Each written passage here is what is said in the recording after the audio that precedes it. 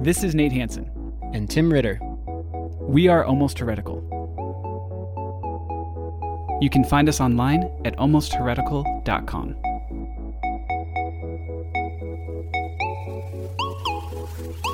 Welcome back, friends. We are jumping back into the set of conversations we've been having on Leviticus, atonement, what Jesus accomplished, all of that. The fun continues. Yeah, talking about atonement a little bit. The last couple weeks, and what did Jesus even have to die? That was one of my favorite episodes that we did. You said some pretty, I think, revolutionary things there. For me, at least, to hear that Jesus didn't necessarily have to die was big, because that's totally different than the way that we've sort of been taught that, or that we've taught that in the past. But let's move on now, because we've gotten so many questions from all of you, and keep them coming, because it's awesome. We structure and kind of frame our future shows based on a lot of your feedback. So keep that coming. You can do that at almostheretical.com. So we got a question from Jeremy that we're going to play right now. Hi, Nate and Tim. I was wondering if you could answer the question, who did Jesus pay? I know that most early Christians did not believe that God paid God. As I understand, the views of early Christians were more similar to what C.S. Lewis based The Lion, the Witch, and the Wardrobe on, where, for example, it is the White Witch who's demanding blood, not Aslan. If you could explain the different theories of atonement versus penal substitution, that would be great. Thank you. Thanks for the question, Jeremy. Okay, so this might sound like a total curveball from where we've been talking about atonement as making things clean or making things holy. But what I'm going to try to show is that it's not. It's all intimately connected and related, and you can't understand atonement apart from liberation and vice versa. So let's just jump in. Okay, so I think we need to set the Lion, the Witch, and the Wardrobe scene a bit before, so we can then jump in and answer this question. Does that sound good? Sure. So the Aslan, which is kind of the picture of God/Jesus, it has to die at the end. Spoiler alert. Do you have to give those when it's been 50 plus years? No. Or are you good? Okay, so we're good. If you didn't read it yet, that's on you, I think, at this point. So yeah, Aslan dies at the end and has to essentially pay off the white witch. Is that right? But what's interesting there is and I was thinking about this, they kind of combine Aslan into this God/Jesus figure. There's not this other being, right? There's not another being besides Aslan in that story that could have even been complicated in this whole thing of maybe Aslan was dying to appease Aslan. Smashland, right? So there's not that, which I think clears things up a little bit.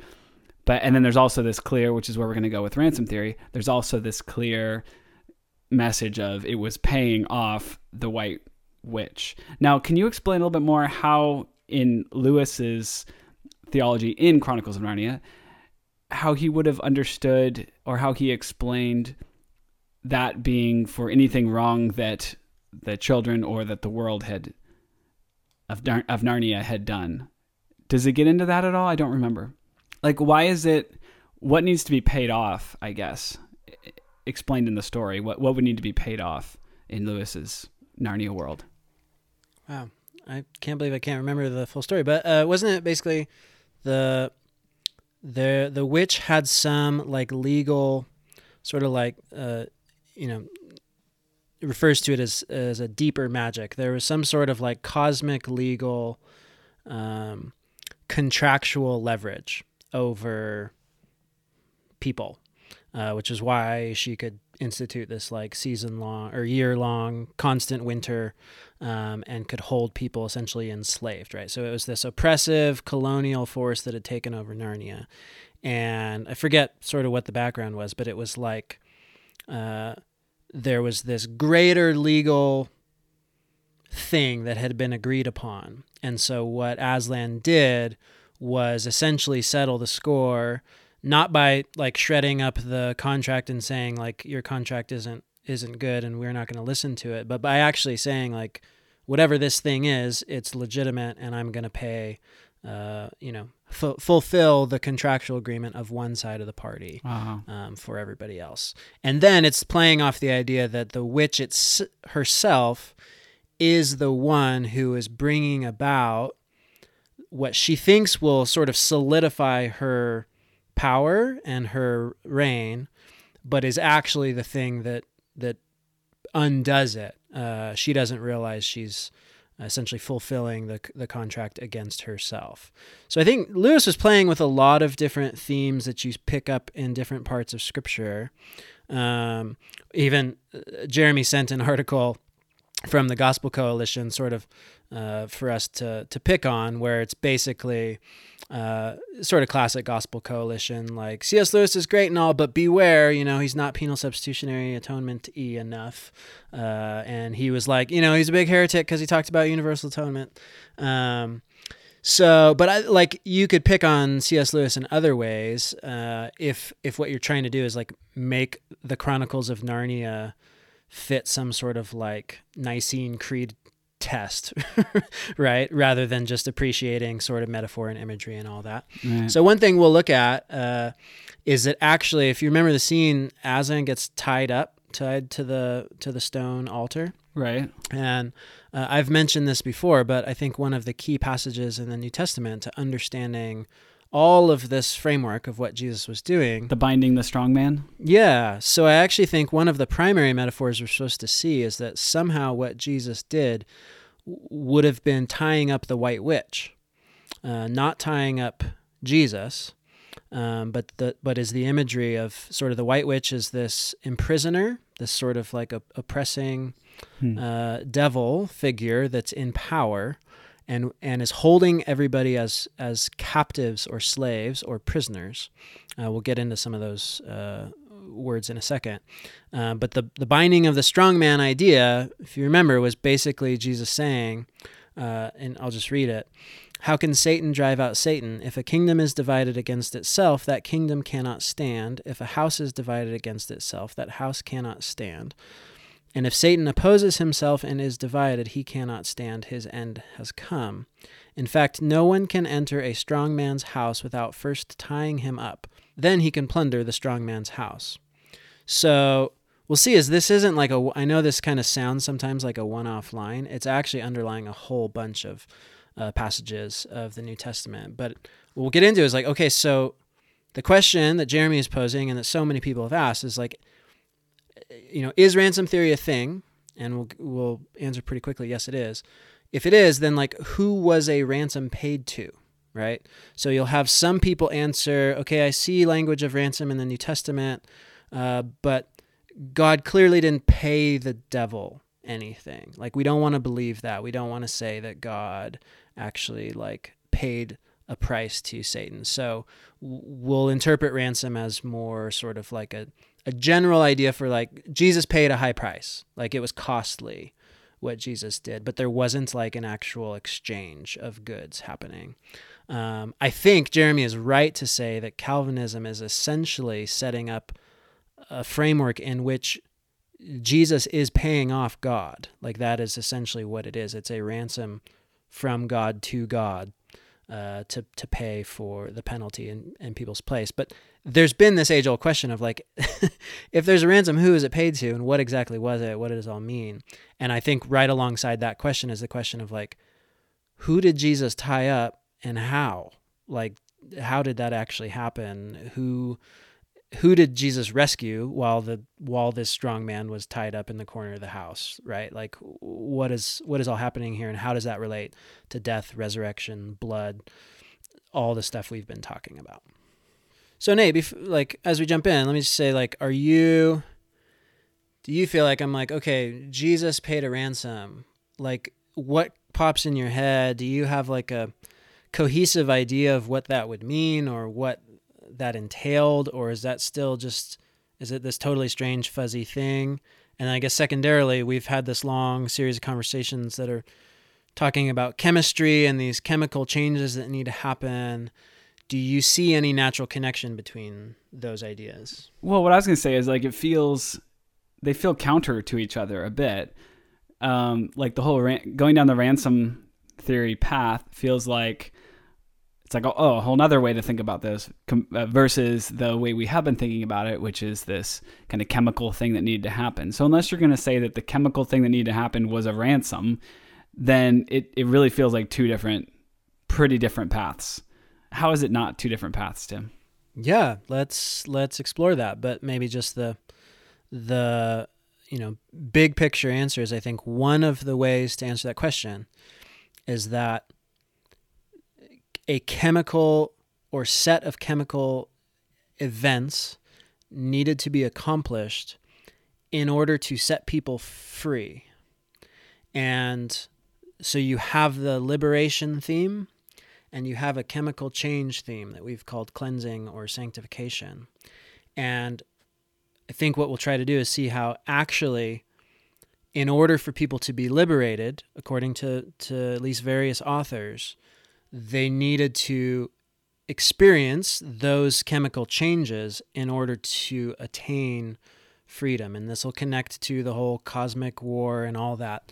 And I think in the author's minds, when they're playing with these different ideas, part of why atonement conversations are so difficult is the data is just so complex, right? Right. There's so many metaphors, so many ideas going on, just say in the epistles of the New Testament.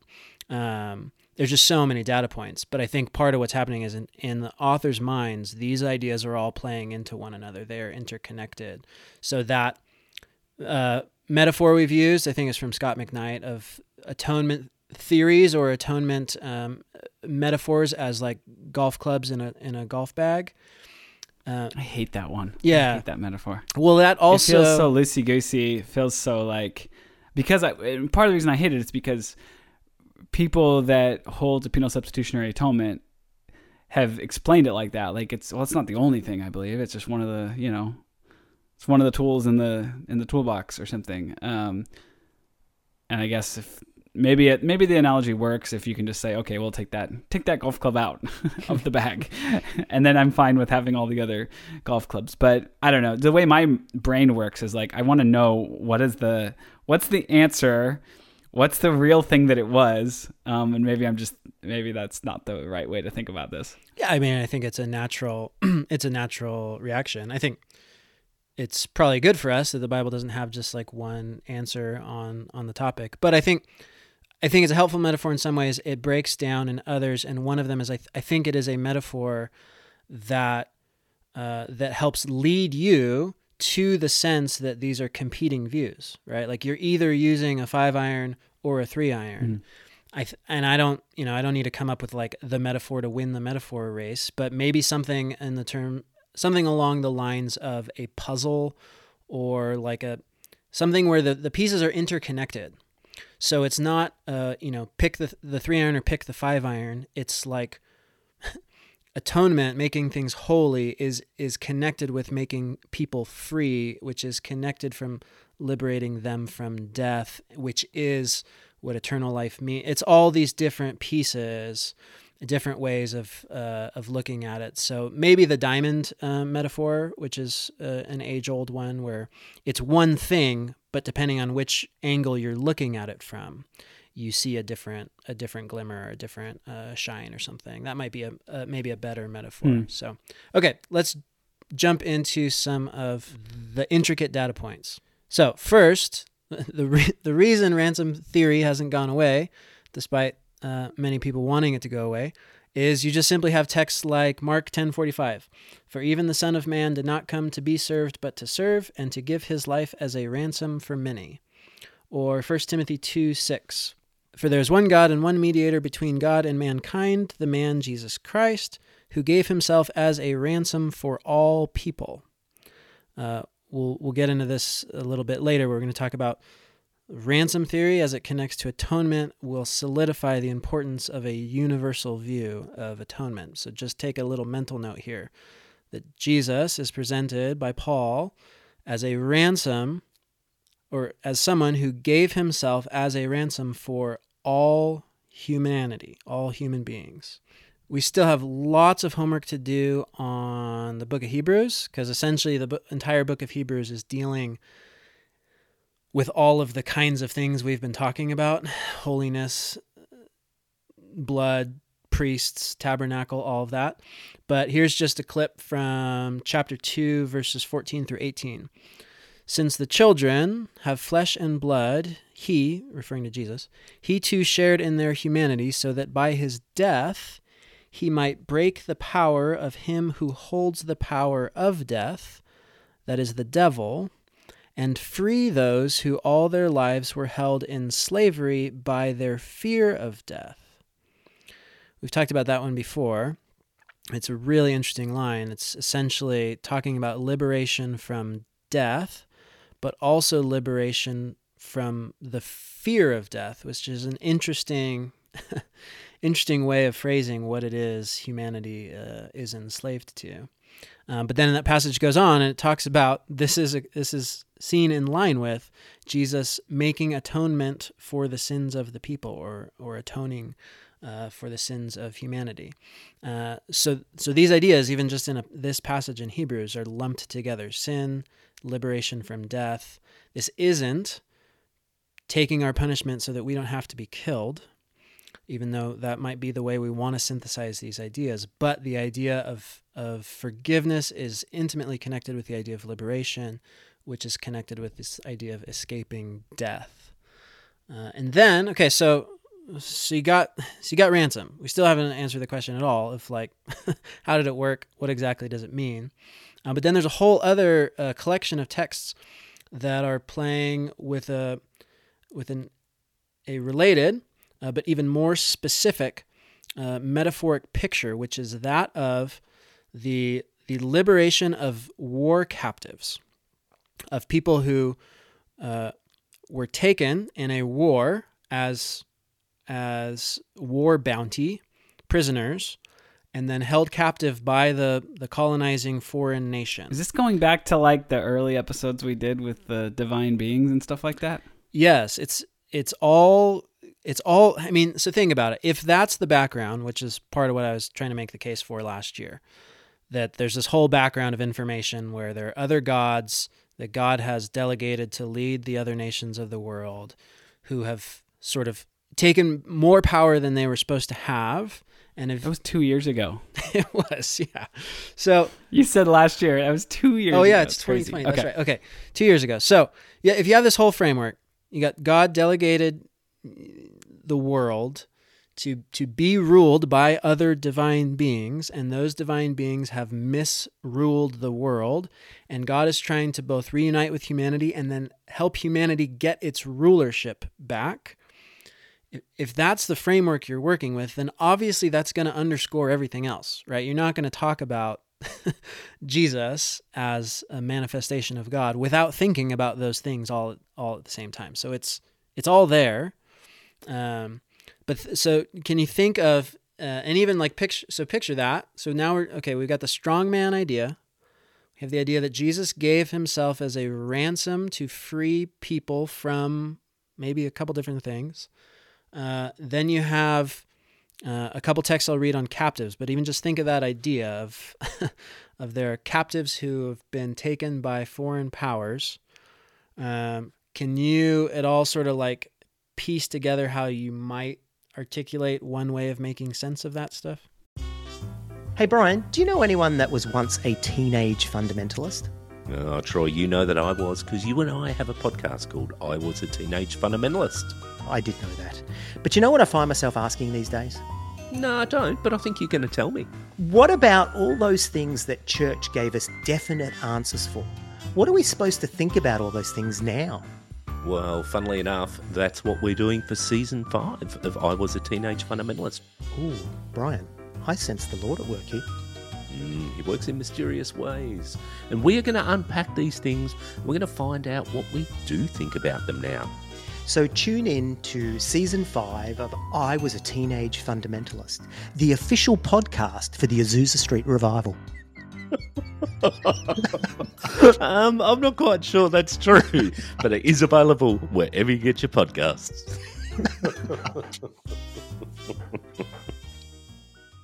That's not starting to get at like the Israelites being in captivity, is it? The multiple times they've been in captivity? In like real political captivity, you mean? Yeah.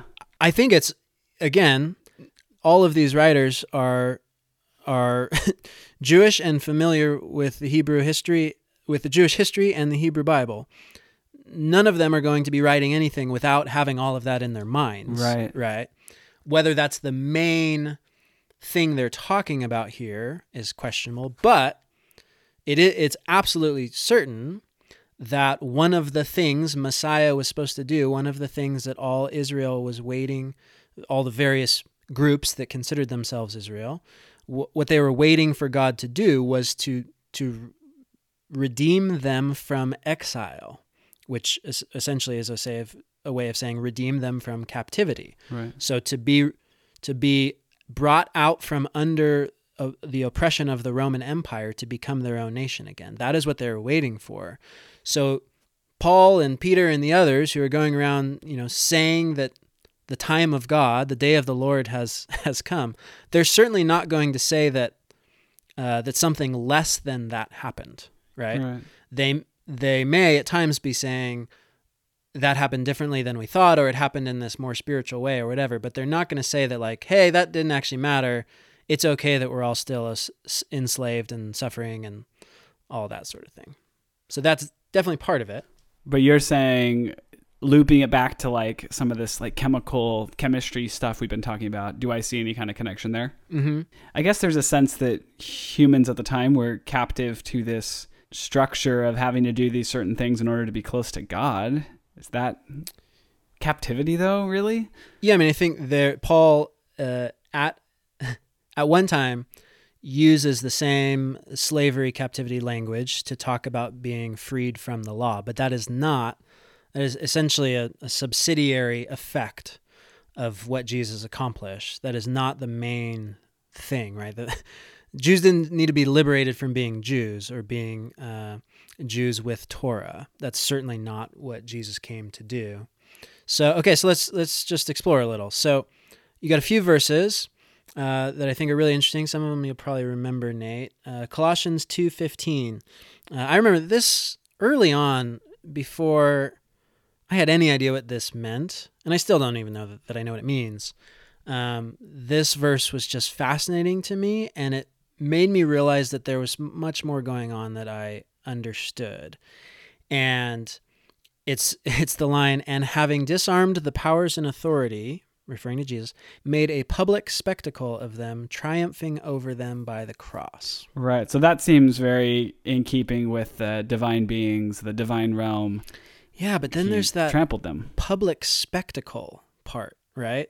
That's sort of like, okay, triumph, okay, there's some sort of victory, but then there's this idea that's a pretty niche idea of, essentially, I think most interpreters think this is referring to a military triumphal procession when the king and the army comes back from war and they're leading a parade of the captives they have taken and the pillage, the booty that they have pillaged, the plunder, I mean. They're coming back in this sort of like victorious parade, and the slaves would have been humiliated and taunted and tortured and whatever as they're being led back in. So the picture here is that Jesus actually somehow went out into battle and then is like leading these like powers and authorities as slaves back into town. Like that's a weird picture, right? Yeah. And I don't like it. Yeah, totally. Like it makes my stomach upset, especially when you start talking about, what the nations would have done, or even the Israelites probably would have done as far as the parading the captives back in and the shame and torture that goes along with that. To use that picture in any way associated with the Jesus story just feels wrong. It feels off. I want to explain that away. Yeah. So, well, we won't explain it away, but look at two other passages where it's playing with the same imagery, the same war imagery, return from war thing, but using it in a totally different way. 2 Corinthians 2:14.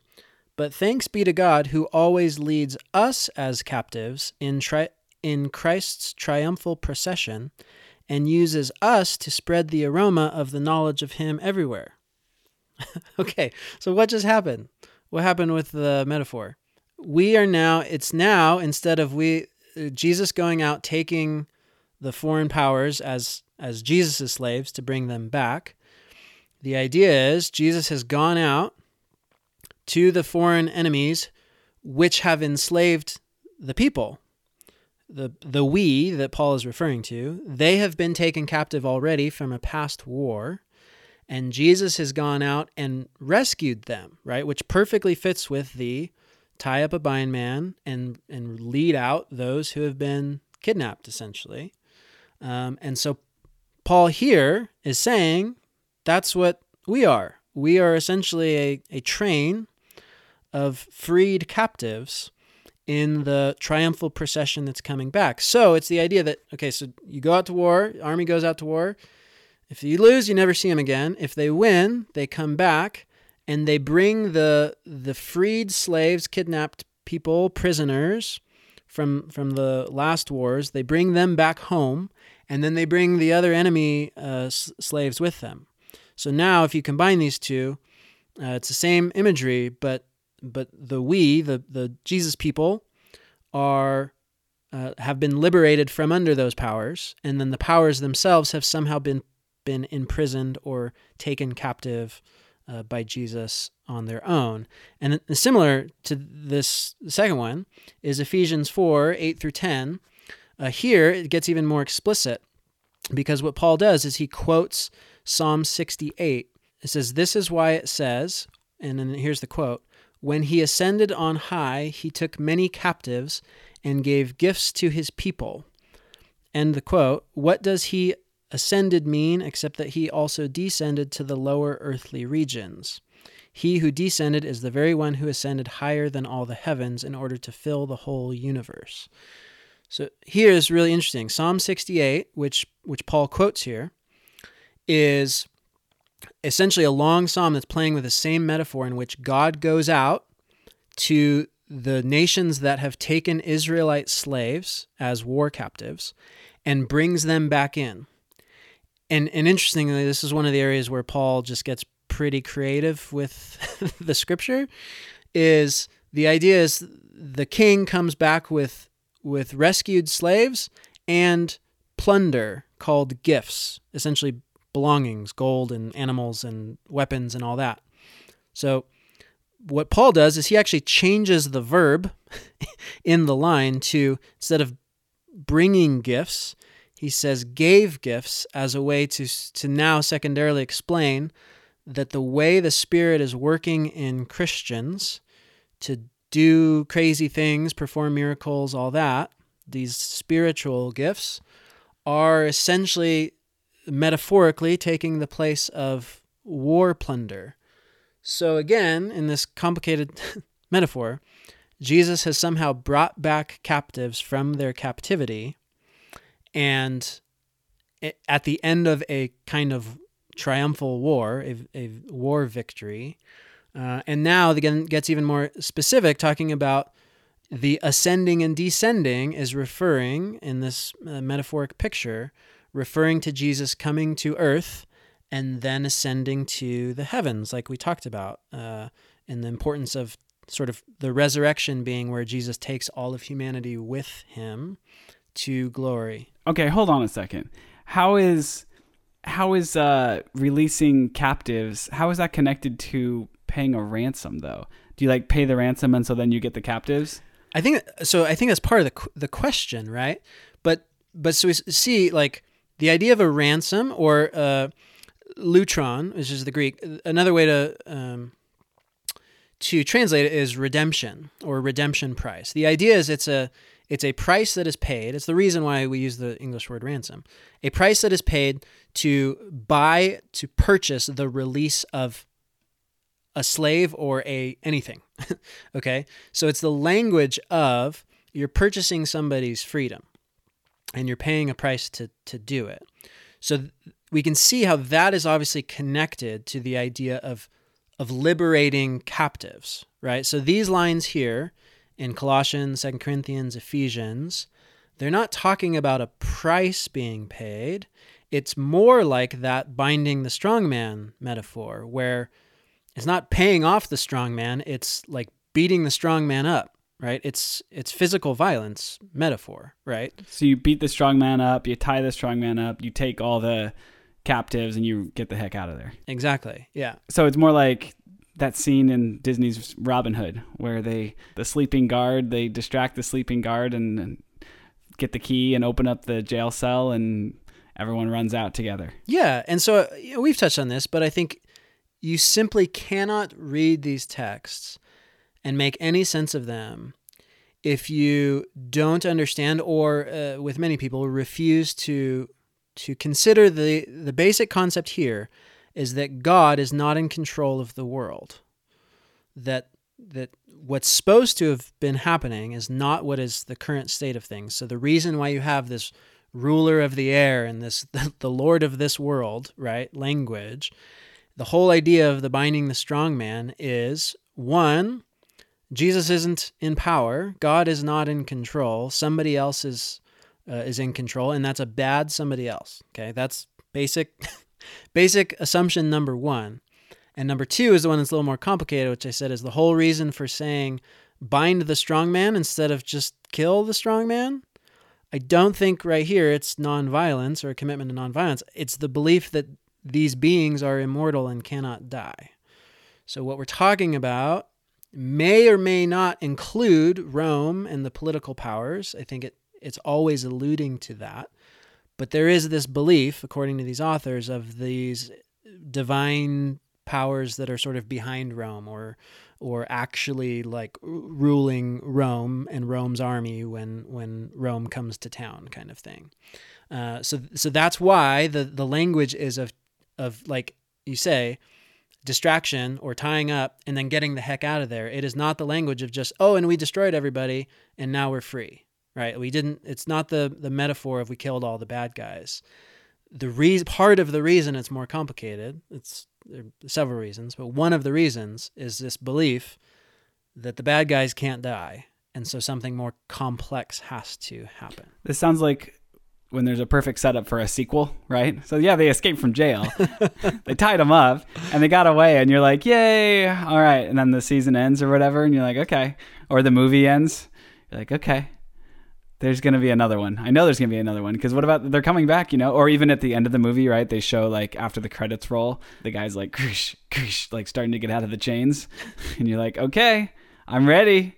Where's the sequel? Totally. It's definitely, if you were to make up a story in which you wanted an excuse to keep the thing going for like 18, like Land Before Time, like 12 or something, this would be, creating villains that can never be disposed of it would be a pretty effective way to do it.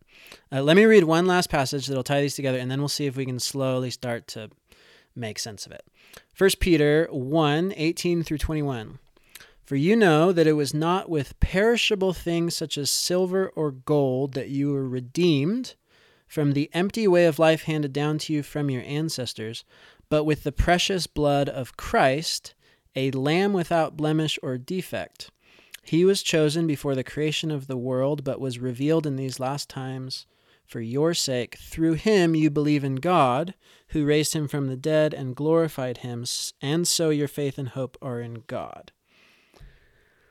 So there, just think about, it's easy to skip over this. Remember, you asked the question, why did Jesus have to die, or why did blood have to be shed? And what did I say? I mean, he didn't have to if we didn't want to fix the whole not being able to be close to God problem.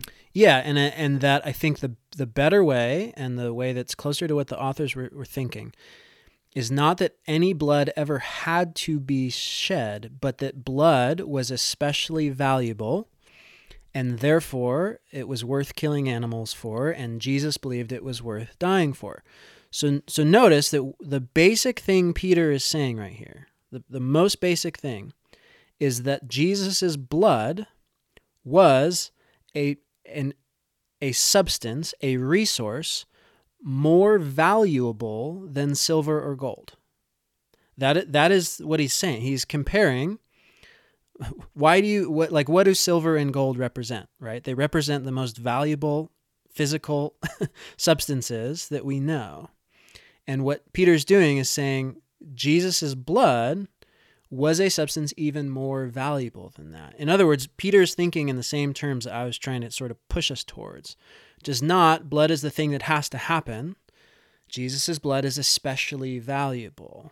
That's a very, even though it sounds the same, what we've tried to point out is it's a very different framing of things.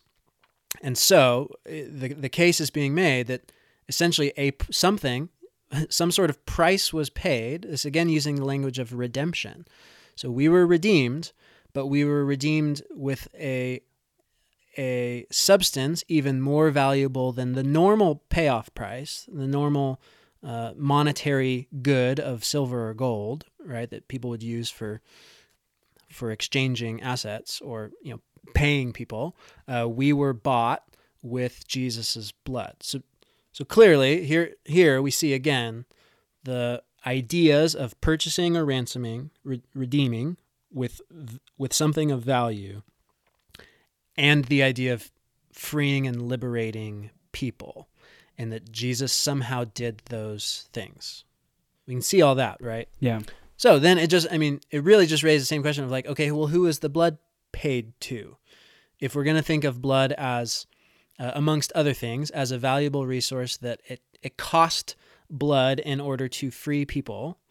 Like, where did the blood go?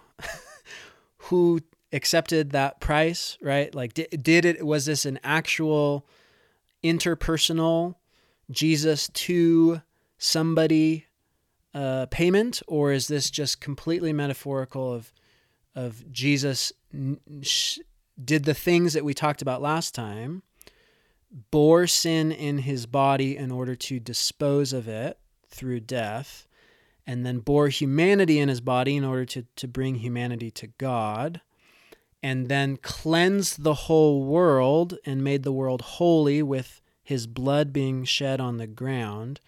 Jesus did all of those things, and one way that we can explain what that was Jesus paying a high price, or Jesus paying the price of even his blood. It just seems like there would have been an easier way to say that if that's exactly what had happened. My mind wants it all just kind of laid out, like, hey, and maybe they feel like they were doing that with the strongman passage or whatever, but like to only mention that like one or two times feels like, well, maybe that's not what was going on there, I don't know. Yeah, I think I get the feeling, and there is lots being lost in translation. There's even more, I would guess, being lost just in the cultural gap, right? And how many presuppositions and beliefs about the world are different from us to them. True, right. And there's the fact that they weren't trying to write simple texts. Right. Even Peter, who we just read, and we're having a hard time understanding what it means, wrote about Paul that I know you can't really understand much of what he writes to you, but you should listen to him anyway, right? So, and then we all know, we've looked at just the amazing complexity of the Hebrew Bible, right? No one was trying to be simple. This was trying to be a rich, complex literature, playing with these sets of ideas. So part of it, what we read in the New Testament, is whether it's a direct quote or just a simple allusion. For instance, when Peter says just the words, with the blood of Christ, a lamb without blemish or defect, okay? Instead of taking one line to explain exactly what he thinks the significance of Jesus dying is, he essentially just told us to upload all of Leviticus and figure it out for ourselves. By connecting the blood of Jesus to the unblemished lamb, or one of the unblemished lambs that was used in the Levitical system, what he's doing is intentionally complicating it in a way that now can load in all of this meaning from the Levitical system onto what Jesus is doing. So that's the opposite of what you're asking for. Yeah. Right? It is intentionally sending us down 100 rabbit holes at once, which I do think should change our expectations of what we get from these texts, right? In terms of maybe the journey down the rabbit holes is more the point than being able to synthesize it all simply at the end of it. I think what's tough is when someone who's wanting to debate us on this or disagreeing with us and trying to pull us back into the fold, into the circle of kind of a traditional, and when I say traditional, I mean the last couple hundred years, reading of Scripture, Reformed reading of Scripture, they have like the simple, easy verses on their side. For all have sinned and fall short of the glory of God. It's like, I know, and I'm trying to tell them, like, I know, but there's something more going on here. You're not seeing the whole picture. And they're like, yeah, but the wages of sin is death, and the gift of God is eternal life, Christ Jesus our Lord. So, maybe you are missing the point that they say to me. You know what I'm saying? Because why can't you just read these verses plain and simple and get to the heart of the matter? I'm being facetious here, but like, do you see what I'm saying? Like, Yeah. They have those on their side, and we have this really complex thing that I could never repeat back to you. And probably most of our listeners couldn't really repeat. They'd be like, hey, go check out this podcast. Yeah, but that's, again, like you just said, the wages of sin is death is part of the easy verses that seem to fit, a certain viewpoint. But for one, the only reason that seems easy to understand is because it's been presented consistently in a similar way over and over and over and over and over again. The reality is the verse you just pointed out, 9 times out of 10 people I've experienced interpret it to mean something entirely different than what it says. What everybody, especially Calvinists, interpret that verse to mean is the punishment that God doles out for sin is death. But that isn't what it says. It says the wage of sin is death. It has nothing to do with punishment. It has nothing to do with price. But the word wage seems like it's saying what you earned for what you did. Or it could just be consequence. That is the thing that you go to work and you get something at the end of it, right? That is the fruit that it is born from an action, right? So the thing, it's kind of like, if you want to read it a certain way, then of course it's easy and simple, right? And so trying to complicate that, if people aren't open to seeing it differently, is going to be a, sort of futile, tough project. But the point is, like, I would contest, we're not even sure, most people aren't even sure what that means. And usually, if you think it's a simple solution or a simple reading, you're missing a lot of it and potentially even misreading much of it, as I actually think the verse you just quoted is often done. Okay, let's get back to ransom and try to see if we can make any sense of this. So, okay, blood, price being paid, all that. I think there are been multiple approaches to trying to figure out sort of the answer to this question. One, you and I haven't talked about this in a long time, Nate, and really haven't spent much time on the podcast, but René Girard, who many of you have probably heard of or read, or at least tried to understand some of his ideas. But René Girard's work, I think, has been one really interesting and fruitful way of trying to sort of answer the question of, like, how did Jesus's death and actions and all of that essentially liberate people from a foreign power? And one of the things that René Girard essentially argued was that what Jesus did was revealed evil for evil and revealed the scapegoat mechanism as unjust and evil, and also revealed it as the thing that humanity is always doing, which for a while, Nate, I remember you and I were talking about René Girard a few years ago, and it was like light bulbs were going off all over the place. Yeah, and again, like, I kind of had settled on that of like, okay, and I mentioned this a couple episodes ago, that was sort of how I've been viewing this. It's like, look what the systems of the world, look what we can put together, look what we can create, and look what it can do. Look what these systems of violence, retribution, scapegoating, to use René Girard's word. Look what this is capable of doing. And so I looked at the story of Jesus through reading René Girard as like, okay, that's what we're supposed to see here, is like, don't set up systems of the world like this. And so in my mind, it's like, okay, that's the way. That's what we need to. That's how we need to view this.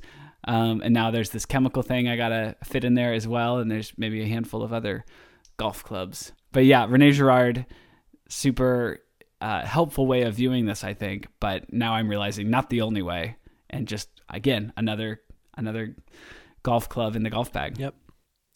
Or some other metaphor. Right. Yeah. Sure. Yep. Yes, you have other in John. I'll sort of fast forward through here. In the Gospel of John, there's a lot of attention given to Jesus revealing truth about God to the world. So there's sort of like, I have revealed you to the world, I have glorified you, that sort of thing. So there may be some of that happening, that essentially liberation is a kind of light bulb going off. There's a lot of attention in John to the metaphor of light and Jesus being light that sort of illuminates things. So that sort of could be part of it, right? I won't read it. The rest of Hebrews 2, Hebrews 2 is just fascinating.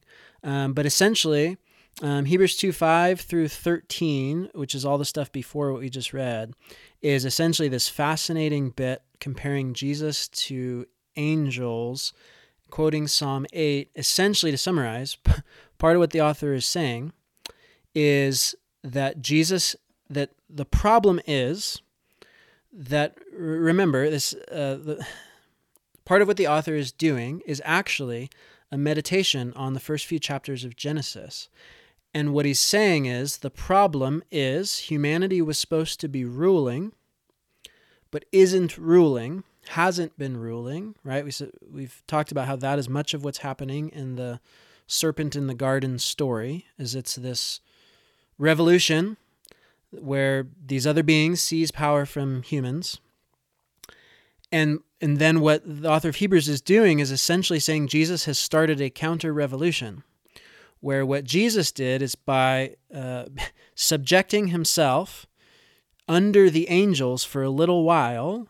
It's the line in verse 9. But oh, yeah. We see Jesus, who was made lower than the angels for a little while, now crowned with glory and honor because he suffered death, so that by the grace of God he might taste death for everyone. We're going to talk about death here in a minute and the importance of that. But basically it's this idea that Jesus made himself lower than he ought to be because that's where humanity is, and then started a revolution in which humanity is going to be brought up, ascend to its rightful place, not just like with God in heaven, but its rightful place as ruling over the angels. And of course, don't forget the line I love to bring up of Paul saying, don't you remember you're going to rule over angels? Right. So that's part of the idea. And then what the author of Hebrews is doing is saying, we're not seeing that happening yet. That part is this work in process. And I think the idea is with the Spirit, the revolution that Jesus started is going to be taking place. So it's kind of this war metaphor again, but it's actually this idea of like those that the captives that were taken out of imprisonment, they weren't just supposed to be freed and liberated. They were actually supposed to be then put in power over their oppressors. It is essentially like overthrow Rome, get free from Rome, and then you are the world empire. It is that sort of idea. So there's some of that going on. But okay, let's end this with sort of talking about the death piece. Okay, so I talked about the idea that Jesus died in large part in order to dispose of stuff, dispose of sin, right? Right. We actually didn't get into some of the details we could have to illuminate this, but Leviticus and the Levitical system spent a lot of time talking about proper disposal protocols. This was a theme in Leviticus of how to dispose of things.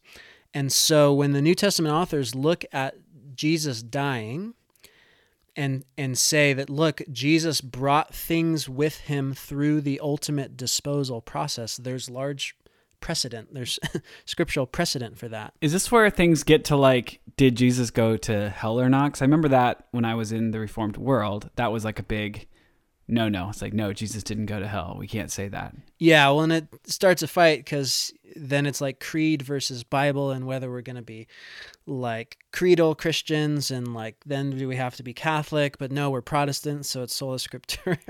And I don't think anybody actually cared about the theological significance. It was more like we had to decide what side of the field we were on. Oh, okay. So I passed the buck on that one last time, but okay. We'll just touch on a piece of this. Remember, one of the strangest texts in the entire New Testament, is in one of the resurrection stories, Oh yeah. where it's not just Jesus as a floaty version comes back, but All the dead people. a whole army. Yeah. Yes, has Just- risen and it's from just like the a grave. line, and it's just like passed over. Totally. It's like, okay, can we talk about that? Yes, that is the moment you're supposed to remember that you are reading some extraordinary literature. Okay, why is that there? Well, the idea is that Jesus is the what? The liberator who's redeeming captives, right? Well, just as death is the ultimate form of disposal, death is the ultimate form of captivity. So remember we just said Hebrews was talking about what we needed to be liberated from was death and the fear of death. I don't know. If a bunch of dead people are running around the town, I'm still afraid of death. I'll put it that way. Right. Paul, I think late Paul, and this is a longer conversation of Paul, how he changed over the course of his life, came to see that there was still something we weren't liberated from because all of his friends kept dying, and he almost died multiple times.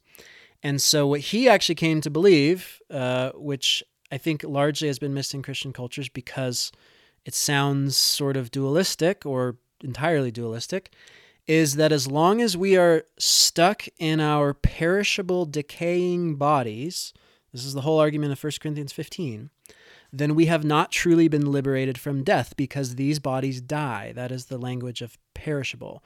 If you want to do a fun little study on this topic, just go to any Bible software or program and just type in perish or perishable and see all the different things that come up. There's constant attention to the kinds of materials that perish and die and those that do not. Yeah, and that's what people always push back on, like with Jesus, quote unquote, healing all these people. You know, sometimes people outside the Christian world will say, well, yeah, but they still died. And even I've heard Christians say that. It's like, but they still died, right? Yeah, and that's part of, okay, so that is part of the underlying idea here. I think at some point, some of the authors and some of the early Christians seem to have believed that Jesus was going to come back so soon that most people wouldn't die. As time went on, clearly everybody, if they held that view, would have had to adapt and deal with and create a theology that was incorporating the fact that most of the people believing this thing were going to die first. But Paul makes a case that human bodies aren't compatible. Again, this is a compatibility thing, just like we talked about with blood being the compatible solution and Jesus being a compatible being. Human bodies, because they decay and are related to death, are not compatible with the heavenly things, according to Paul's thinking. And so when is it? The line is quoted all the time. I remember this was part of our Easter program of death, where now is your sting? Yeah. Right? Where is the sting? Death, where what was the King James? Where art thou, sting, or something like that. But what Paul is saying is that that's not real yet. When that liberation will happen, the final true liberation from death is when we actually die and get new bodies. So in Paul's mind, at least part of Paul's thinking, the thing that Jesus is liberating us from is death, is the ultimate thing, the last enemy, right? But also even just our bodies, because our bodies are subject to death. They are slaves to death. Our bodies have to die. And so we're being liberated from our bodies. Okay, so sum all this up. The last piece, what's one of the things that more Christians talk about? You just actually mentioned it and quoting Paul and essentially quoting Calvinists. One of the ideas that we talk about more than anything in Christianity is eternal life. Yep. I just read a church's statement of belief last night that's like a mile away from our house, and they waxed eloquently about the eternal resting place of many, many people. I mean, they had paragraphs on what heaven and hell, specifically hell, were going to be like, and the lake of fire, which is, they didn't just say everyone who was damned to hell was going to go to hell. They said they were going to live in the lake of fire, like in the lake of fire. That's a very important thing to a lot of Christians, is knowing exactly who is going, how you're going, where you're going. So yeah, I agree. One of the things that we have done ourselves and others a disservice in is, back to the question of what do we take literal, what do we take as figural? we have spiritualized this phrase of eternal life or life to the ages. We have made it be not simply about avoiding death, but that is what the idea means. That is the absolute essence of it. We've made it to be like avoiding punishment, right? Avoiding wrath, avoiding the lake of fire, hell, whatever. The most common contrast to being saved in the New Testament is perishing. It's not punishment, it's perishing, it's dying. The emphasis on eternal life is all just going back to reflections on Genesis, is the idea is God doesn't want people to die. Right. It's John 3:16. God doesn't want people to perish. Not God doesn't want to kill everybody, or God doesn't want to punish everybody, or God doesn't want to send everybody to hell. Death is a tragedy, and it is an enslaving force that God wants to liberate people from. And God, in Jesus, was willing to experience death so that other people wouldn't have to. So then the belief of Christianity is based on the idea that if you die, originally it's possible people thought they wouldn't die. Now, for most of Christian history, it has been that if you die, it won't genuinely be death, because in some sense you are in the process of being liberated from death. And that is what it means to be saved. Not because God killed you, but because death happens to all of us. So liberation from death, if you're going to pick one thing that's probably the most emphasized, I would say it's that. Okay, so let me take one stab at making one effort to synthesize this with all the Levitical atonement stuff we've been talking about. So if you recall, an important question that I've tried to bring up multiple times is why is it God couldn't simply reconcile with the world? Why couldn't God just go be with the world again? Why did Adam and Eve have to leave the garden? Why couldn't God go follow him out there? Why did God have to limit God's presence to just being in the tabernacle and just being with Israel?